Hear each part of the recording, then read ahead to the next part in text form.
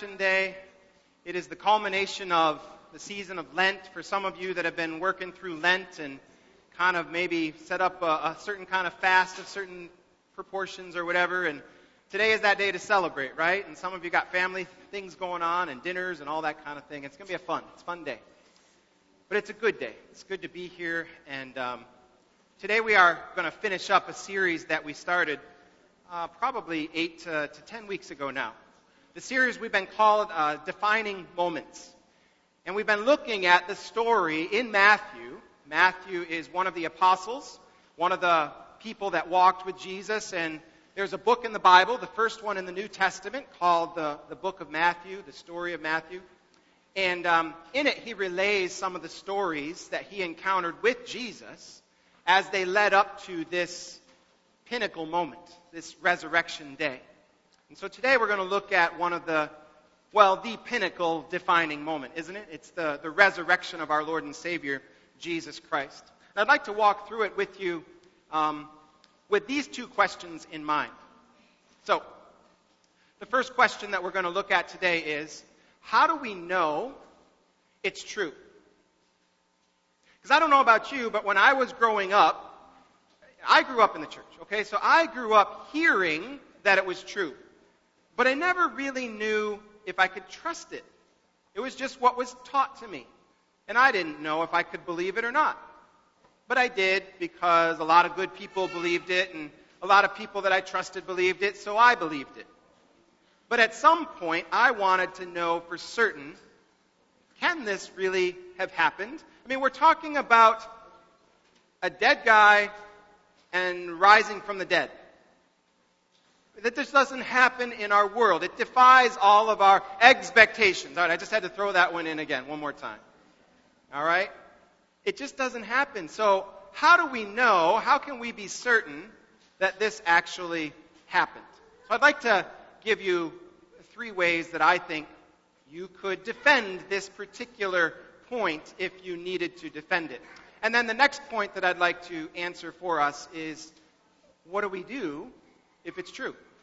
What difference does it make? So I know it's true. Now what difference does it make for me? So let me give you 3 brief points that I believe can help you in an explanation with somebody who says, why do you believe that stuff? Why do you believe that he rose from the dead? Like, that just doesn't happen. All right.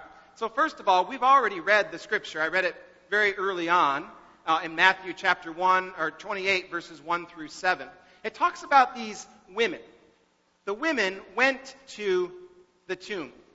Now, we know that in that time period, sadly, unfortunately, women were not regarded as being trustworthy. They were not the ones to transmit information. And so if something this significant happens, in theory, to say that the women were the first ones to see what happened, and the women were the ones that had to tell others what happened, that would not be the best way in that time period to make your case that this really did happen. And yet we know from all of the accounts that we have, Matthew, Mark, Luke, and John, and a few other extra-biblical sources, historians, we know that the women were actually the first ones. They were the ones that the angels appeared to. They were the ones who were at the tomb, ready to do some things with some spices. They were there mourning. They were watching the proceedings. So we know that the women were the first ones. And as the accounts, Matthew, Mark, Luke, and John, were written down years and years later, those authors wanted you to know that it was the women that saw it first. It was the women that the angels appeared to. It was the women that Jesus appeared to. In effect, the women became the first apostles, that is, the tellers, the hearers and sharers of the good news. The women were first in line. Amen? Now, why do I use that as maybe a convincing proof? The reality is that the convincing proof is kind of upside down. If I wanted to convince, if I was in the first century and I wanted to convince you that Jesus rose from the dead, I certainly wouldn't try to tell you that the women were the first ones to see Jesus. But our authors, our scriptures, they wanted you to know what really happened. They wanted to tell you what they knew to be the truth of exactly what happened. And in its own way, kind of in the upside-down world that Jesus lives in, that becomes the first testimony to why we know that this can be true. Because if they wanted to try and sell it in some other way, they certainly wouldn't have used women to be the first eyewitnesses. But they weren't trying to sell us a bill of goods. They weren't trying to tell us something to make us believe that Jesus rose from the dead. They were just simply reporting the facts. And it defied the expectations of the time. So, the first proof comes right from the Scriptures. The second proof is the guard's report. And we didn't actually read that, but it says, as you move along from verse 11 to verse 15, that the guards were now in a quandary. The angels had showed up. The angels had appeared to these guards, and as the picture, if you can kind of see it, the picture kind of relays that the guards fainted. They fell over and they were kind of like dead. But they had seen the angels. And then when they wake up, they see an empty tomb, and it says they ran in to tell the high priests. They ran in to tell the leaders. They had been entrusted with guarding this tomb. But the reality is, the tomb was empty, and there was no way to hide it. So why do we know that Jesus rose from the dead? Because even the people who were charged with trying to cover it up didn't try to say it didn't happen. Well, that's an interesting point, right? Because how easy would it have been to discredit these peasant fishermen? All you had to do was simply say, well, that never happened. Well, okay, if it never happened, then go produce a body. Oh, but we don't know where the body is. Okay, so here, we're going to pay the guards a whole lot of money, and this is what you're to say. You're to say that his disciples came and stole the body and took it away. And you know that the Scripture says that story stuck around for a long time. In fact, there are early church fathers, Irenaeus being one of them, Tertullian, who was writing in the year 200, who was saying that that story was still in existence some 200 years later. The story of trying to discredit the apostles by saying, or the disciples by saying that they had stolen his body. What they didn't say is that the body was still there. So if you want to believe that Jesus actually rose from the dead, you can look at those who were trying to cover it up. They never denied it. They knew it wasn't there. They tried to shift the blame. I think that's a significant point. All throughout history, nobody has ever tried to deny that the body wasn't there. They've tried to make up excuses. And if you're trying to make up an excuse for stealing the body, ask yourself the question, when would the disciples have stolen the body? These guards were posted very soon after he was laid in there, and they certainly would have looked in there when they went to the post and rolled that stone across. They wouldn't have rolled it across an empty tomb. And the guards were stationed there. So when would the disciples have had a chance to come and steal the body? And even if they did have a chance, which I don't consider they even had a chance, what would they do with it? Where would they have put it that they couldn't have actually been found? Like, there's just so many holes in this idea that somebody was shifting the blame. So, those are two convincing ways, the women and the guards' report. The third one that I think is even more convincing than those first two. I think those first two are pretty convincing. But the third one is the oral tradition. So here's a little bit of a history lesson. Just hang with me for a second. We think that the book of Mark, which is the second gospel, we go Matthew, Mark, Luke, and John, if you know the New Testament. Mark is that book of the Bible that we think was actually written first. Probably predates Matthew and Luke. We know all three of them predate when John was written. Well, Mark was written in the 60s, we think. Somewhere in the 60s AD. That would have been a good full 30 to 35 years after Jesus had been crucified and raised from the dead. So is that the best source that we have? Because he talks about it, Mark talks about it. Then Matthew and Luke come along, and they were probably written in the 80s. And then John comes along, he was probably writing in the 90s AD. So are these the best sources? Are they the closest sources? Because things could have gotten muddled over the course of 3 decades, couldn't they? Like the story could have gotten mixed up. Well, they're not the earliest books in the New Testament. In fact, we have some letters that were written by a guy named Paul. Paul was one of the apostles.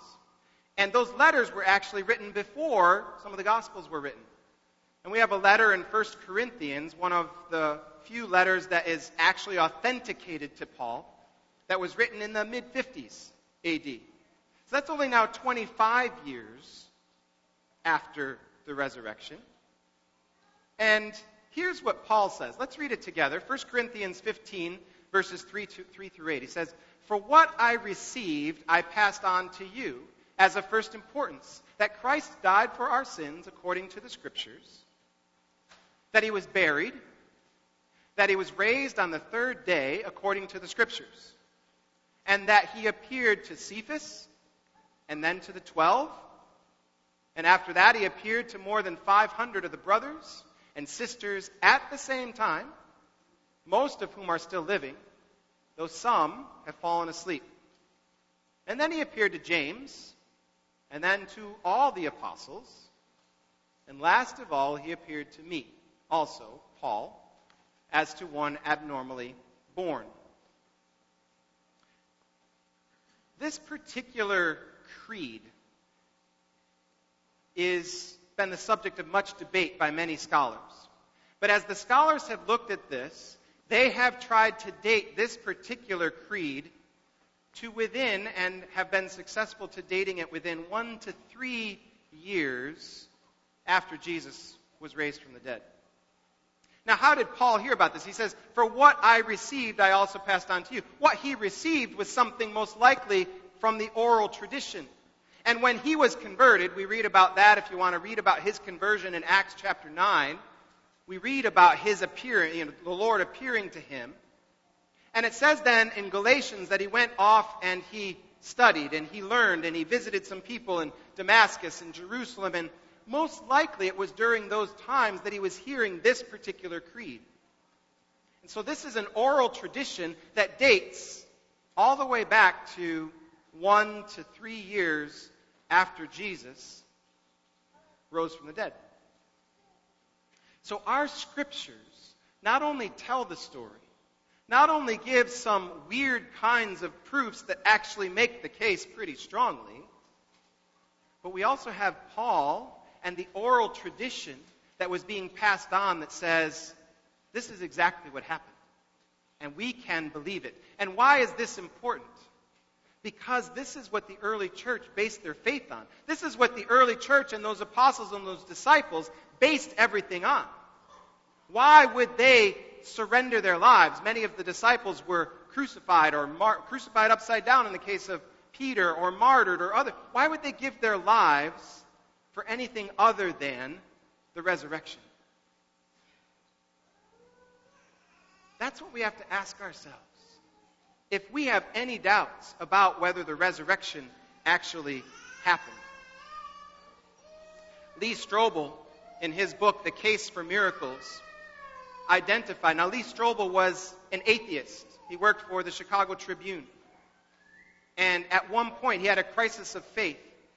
And he's like, his wife came to know the Lord, and he's like, I don't believe this stuff, so I'm going to set out to disprove both that Christ rose from the dead and everything else about Christianity. Lee Strobel set out to do this over the course of 2 years. And he couldn't do it. And he was an acclaimed journalist.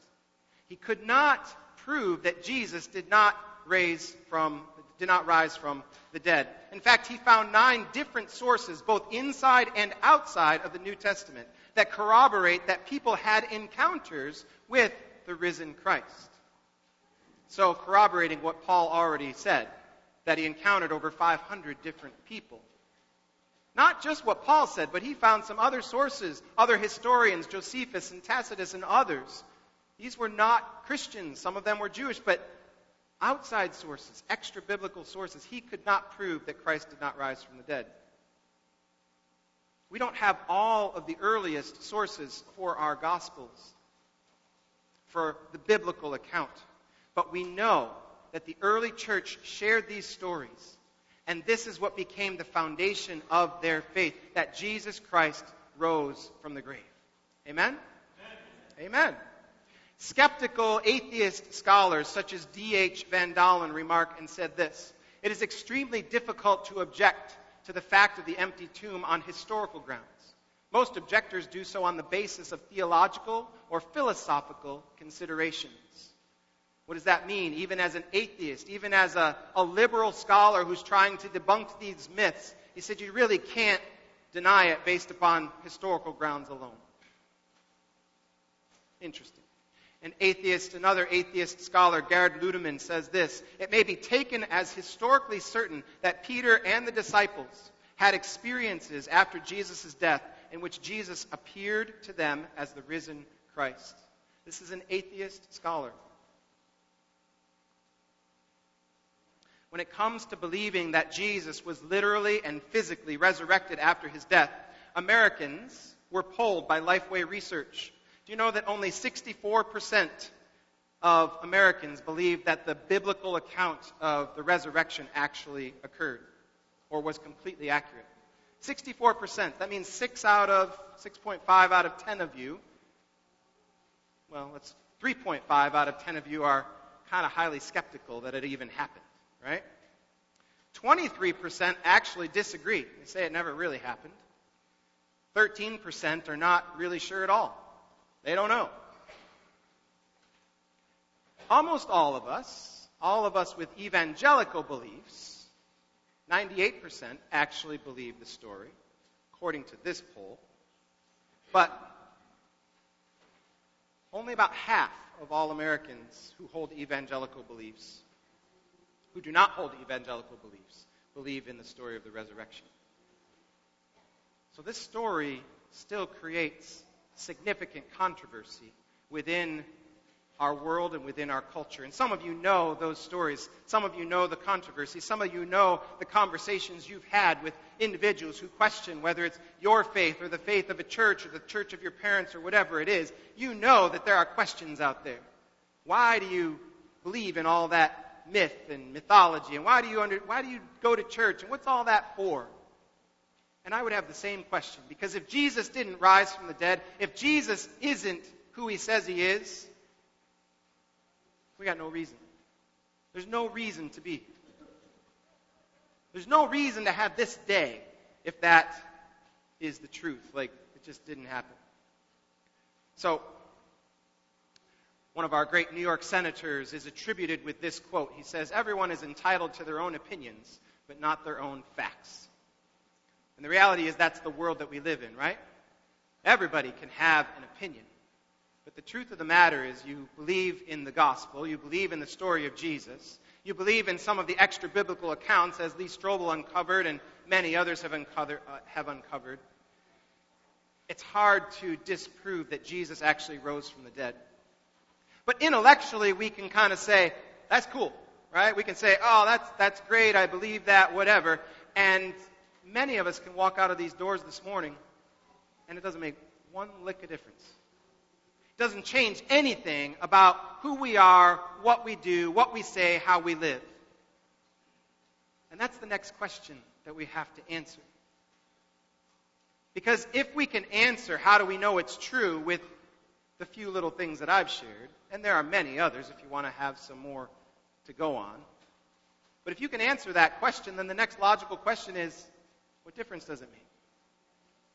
What difference does it make to my life? Is it going to change the way I live? Is it going to change what I do tomorrow when I wake up and go to work? Is it going to change what I do when I go to school, do my homework, interact with my friends at school, when I'm Facebooking and Instagramming and all the different things? Does it make a difference? Does the resurrection actually make a difference? So I think that this is what we would call in our Defining Moments series the moment of truth. Because this is what it all hinges on. This is the impact. This day is the defining moment.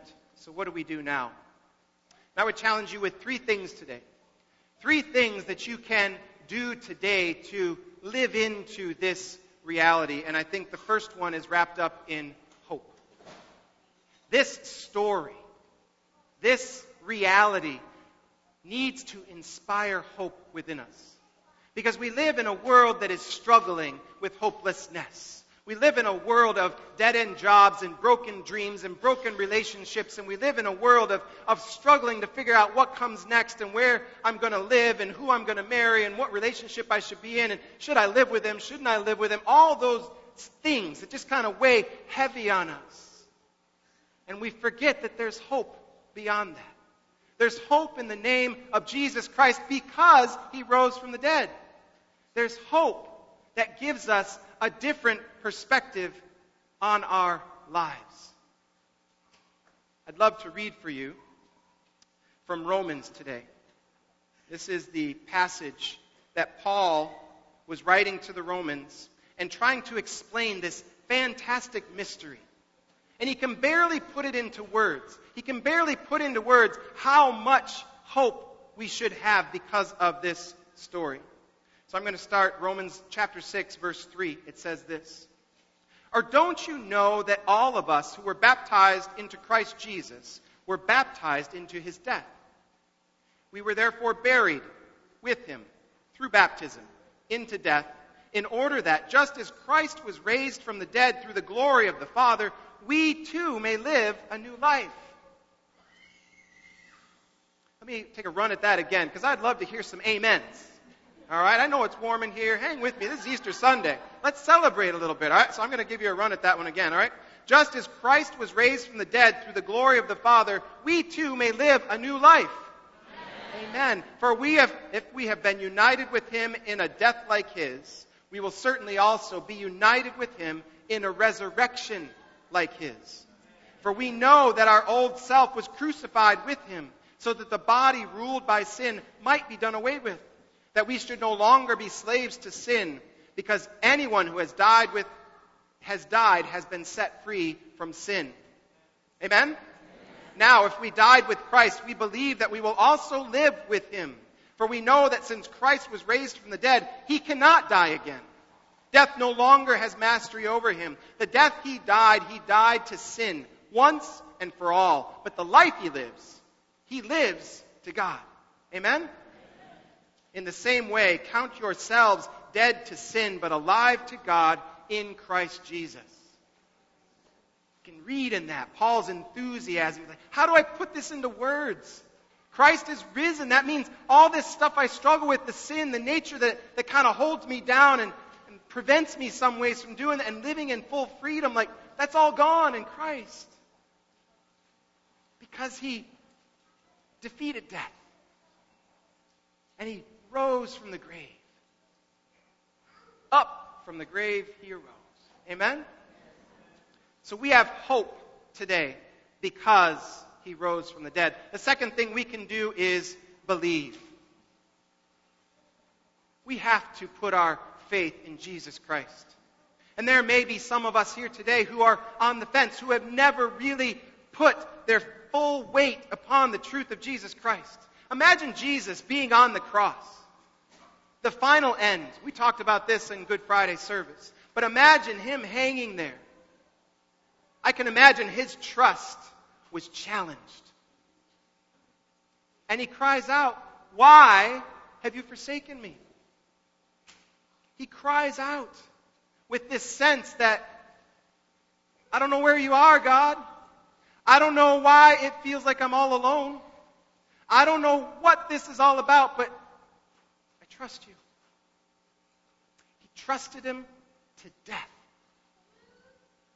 And look what God did for him. Amen?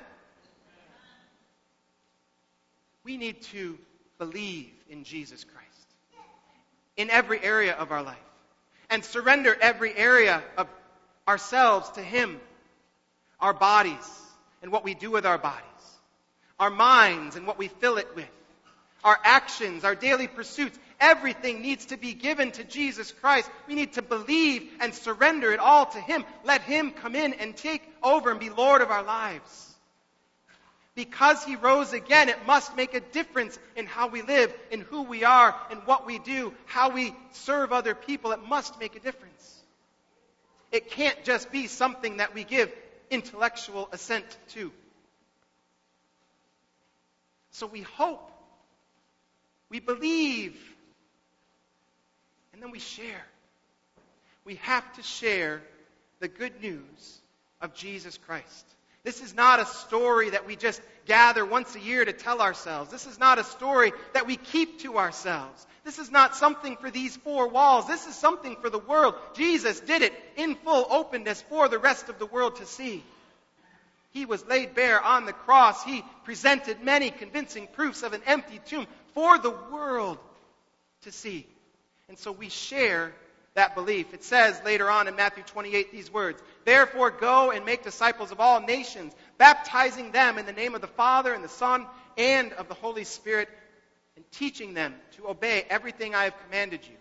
And surely I am with you always, to the very end of the age." As you share this good news, don't assume that people know it. Increasingly in our world, people don't know this good news. And increasingly in this world, they don't care about this good news. Don't assume they don't know, but don't assume they don't care.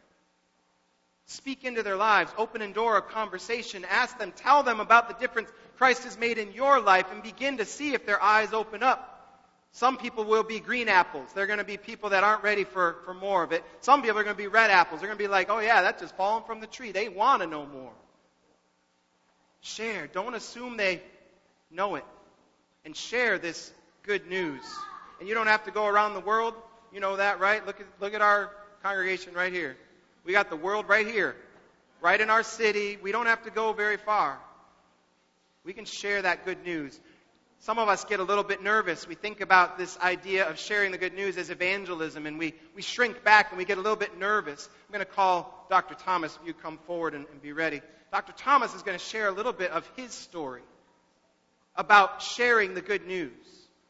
He has a very unique perspective. He grew up in Jamaica. It's a very different environment than America, and I love to hear his passion and his story for sharing the good news. But that's really what evangelism is, right? How many of you have told somebody about something that you like on the internet? Go check that out. Anybody ever said that? Anybody ever shared a post of some? Oh, you should see this post. Anybody ever said that? Come on, you're not raising your hands. I know you have, because I see your posts, right? I see it. So you share stuff all the time. You share stuff that you care about. You share stuff that interests you.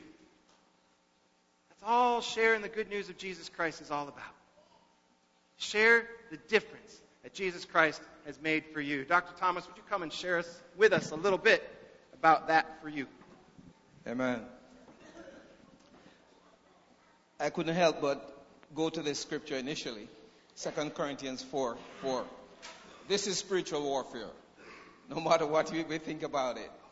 It said in 2 Corinthians 4:4, "The God of this age has blinded the minds of unbelievers, so that they cannot see the light of the gospel that displays the glory of Christ, who is the image of God." Grab your pen and a piece of paper. Have that close to you. In the 1970s, about mid-1970s, this was the outbreak of the charismatic movement in the United States, sweeping across the Caribbean. I was a young man in high school at the time. And from the very first day I went to high school, we have this thing in Jamaica where you ask, what do you want to be when you grow up? And of course, I'd read Taylor, Mission into China. And in my heart, there was just this fire. I wanted to be a missionary doctor. And that thing was seared in my mind and in my heart. And I just started everything. I was consumed with that at that age. And then in high school, I became a Christian. And man, we were taught how to share the gospel with our fellow schoolmates. And I couldn't wait at lunchtime. We'd be in the classroom, we'd be hoarse. We'd be singing, we'd be praising, we'd be going out and sharing the gospel. And you know what we did? We practiced a lot with each other. Just like Pastor Scott would say, do you believe there's a God? Do you believe Christ died and rose? And you have to come up with the answers, right? We'll dig into the scriptures, we'll get those answers. Even almost 40 odd years from now, if I'm approaching someone to share the gospel, there are 3 scriptures that just seared in my mind. The first one is Romans 3:23. For all have sinned and come short of the glory of God. The second one that would follow after that was Romans 6:23. For the wages of sin is death, but the gift of God is eternal life through Christ Jesus, our Lord. That second one, you can use that alone to cover God's glorious plan for mankind from Genesis to Revelation. And if you want to know how to do that, go talk with Pastor Scott. Because I think we can arrange a workshop where we can actually do it. And then, of course, the last scripture is 1 John 1, verse 9. I mean, that's just part of our DNA. If we confess our sins, He's faithful and just to forgive us of our sins and to cleanse us of all unrighteousness. Those are the 3 scriptures you need to share the gospel. And as a matter of fact, you only need one. Romans 6:23. It was a blast in high school for me. When that charismatic movement swept through Jamaica, we used to meet at the Sheraton Hotel. These leaders, spiritual leaders, there was just the outpouring of the Holy Spirit. There were miracles after miracles. And some of you guys who are probably outside of the United States or outside of here know what I'm talking about. Sick were healed. Spirits were cast out. There were word of knowledge. There were prophecy all around us. And we practiced it too in school until they kick us off the campus. And we went to we call her Sister T's house at the back of the school, not less than a block away. And we'll continue over there. We would go on the buses. We would share the gospel. Now, I know I can't do that here. But I'm just sharing it within our culture. We could do that. And people were receptive and the Spirit was moving. During that time in high school, my brother, who was 13 years older than myself, at the latter part of my high school years, I actually lived with him. And I really thought by living the Christian life and try to express or live out the likeness of Christ. In my mind, I was thinking, he can see the image of Christ in me. And that should be enough. So my hope was, as I lived, as I interacted with him, that eventually he would get the message. You say little things like, hey, you need to go to church. And he would just probably look at me and go, But that was a hope, that by living it out daily, he would eventually come to the Lord. Let's fast forward. 3 years ago, I was called that my brother had metastatic prostatic cancer. I was a doc. I'm a doc right now, so I knew what that meant. He probably doesn't have a long time to live. And here I was thinking, oh my, he's not saved. I don't think my brother knows the Lord. So, of course, my wife, myself, we flew down to Jamaica about 3 years ago, right? And we met with my brother and her girlfriend. And of course, Romans 3:23, Romans 6:23. 1 John 1 verse 9. And the prayer. We share the gospel with my brother. He accepted the Lord, and his girlfriend accepted the Lord. No, I know, and you all know, that's only the beginning, right? Now you have to live out that faith. You have to walk the walk. You have to become a disciple of Christ. But I do believe he's saved. Just like the thief on the cross. Father, remember me when you come in paradise, right? And the Lord said, yeah, you will be with me. So I do believe my brother is with the Lord. The first scripture I read, we need to understand that the devil is actively trying to prevent people from understanding or appreciating the Word of God. We have the light of life, the Holy Spirit in us. He will guide us. He will lead us as we boldly share the Word of God with other people, regardless of a culture. Now, we have to be sensitive. We have to be gentle. We have to come from a heart of love and understanding. And I could go into a whole thing about the perspective course and worldview, but I won't. I just want to leave two scriptures with you.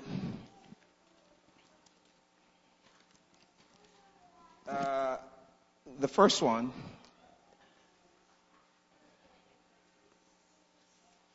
I'm trying to see which one I wanted to use here. It's from Romans 10 and verse 14. How then can they call on one they have not believed in? And how can they believe in the one of whom they have not heard? And how can they hear without someone? In America, I don't think people like the word preaching. This is another thing I'm learning about being in this culture, right? You have to be careful about your words. You're saying the same thing, but you just need to use a different word. So I will say, proclaim to them or converse with them, okay? Share gently and lovingly. And Colossians 4:2-6. Devote yourselves to prayer, being watchful and thankful. And pray for us too, that God may open a door for our message. That is very important. We need to pray more about God opening doors of people's hearts, doors in the community. We have to let the Holy Spirit prepare the ground for us. We are not the one really doing the growing and the multiplying. We're going to plant the seed. We're going to go out there and we're going to work. So prayer and fasting is critical, so that we may proclaim the mysteries of Christ, for which I am in chains. This is Paul speaking. Pray that I may proclaim it clearly, as I should. Be wise in the way you act towards outsiders. Make the most of every opportunity. Isn't that important? Every opportunity you get to share the word. Let us be courageous. Christ said to the disciples, wait in Jerusalem until you receive the gift, which is the gift of the Holy Spirit from the Father. And what he said, when the Holy Spirit came down on Pentecost, that they received power to be witnesses, right? That's what they were waiting for. But what most of us don't understand, that the most dangerous place to be at that time was Jerusalem. They were killing the Christians, right? Yet still he said, wait in Jerusalem. James, I think, was the first one who got executed in Jerusalem. So that was a dangerous place. But they remain obedient. So it's very important that we take every opportunity and be obedient, of course, to God or to Christ or the Holy Spirit as He leads us. Let your conversation be always full of grace, seasoned with salt, so that you may know how to answer everyone. Looking back, this is what they were preparing me for back in Jamaica at the time. Asking those questions, asking those tough questions. Don't be afraid to ask a tough question. Look at those atheists. They could not come up with something that would refute the resurrection, because it is the truth. So we don't have to be embarrassed. We don't have to feel as if, most people think because you're a Christian, you're dumb on the outside. But you know what? I really don't care, personally. So I'm going to throw out a challenge. I would like you to write down 3 names of individuals that you really want to see come to the Lord, or someone who has been walking with the Lord but somehow has drifted away. I'm going to take up this challenge. I've started it, but I'm going to be much more earnest about it now. And for 30 days, I'm going to ask whoever decides to take up that challenge. I'm not asking everybody to do it, just if you feel that you want to do it along with me. I want you to pray for those 3 persons every single day. And I'm also going to ask you to pray that God will fill us with a heart of love, mercy, and compassion for those who are lost. Usually it takes 30 days to develop a habit. You know where I was going, Eric. Shaking your head. That's what we need to develop, spiritual habits, right? Spiritual disciplines. Thank you.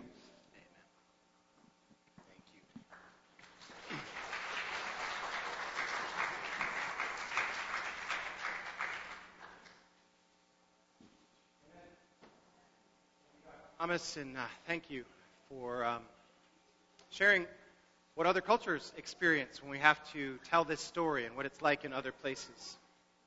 So, with that testimony, I'd like to close our series and close our day today. I'm going to invite the worship team if they would come forward. They have one more song to sing with us, and then we will close. But today is that defining moment, right? And I resurrected an old hashtag that we used to use. The hashtag is Live Like It Matters. That's today. Let's live like today matters in our lives. There's a card, we call it a connection card, in front of you in the back of your seats there. And this is an opportunity maybe for you to tell us who you are. If you're new, you're visiting, we'd love to know that you are new and visiting with us. So would you fill out the one side of this card?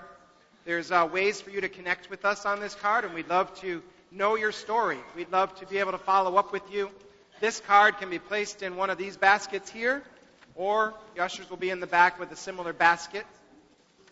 On the other side of this card is a way for you to tell us, maybe today was that day for you. And it says right at the top, I'm dedicating my life to Christ for the first time today. So you can check that box, or I'm recommitting my faith in the Lord Jesus today.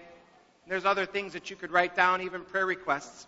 And we will pray with you, and we have a prayer team that prays over these all week long, honestly.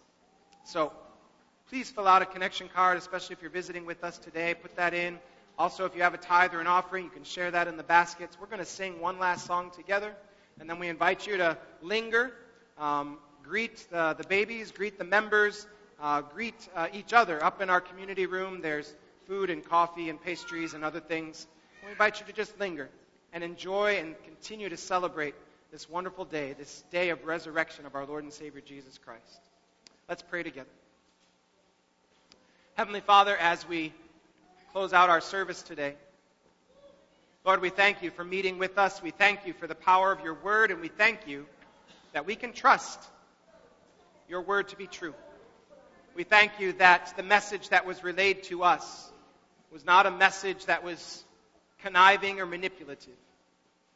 But Lord, it was just conveyed in truth. This is what happened. We don't need to tell it in fanciful ways. So Lord, I pray that as we hear that message today, that you will be impressing upon our hearts, what difference does it make? And then, along with Dr. Thomas, Lord, who can we tell that to? Who do we want to know that story? What difference can it make in their lives as well?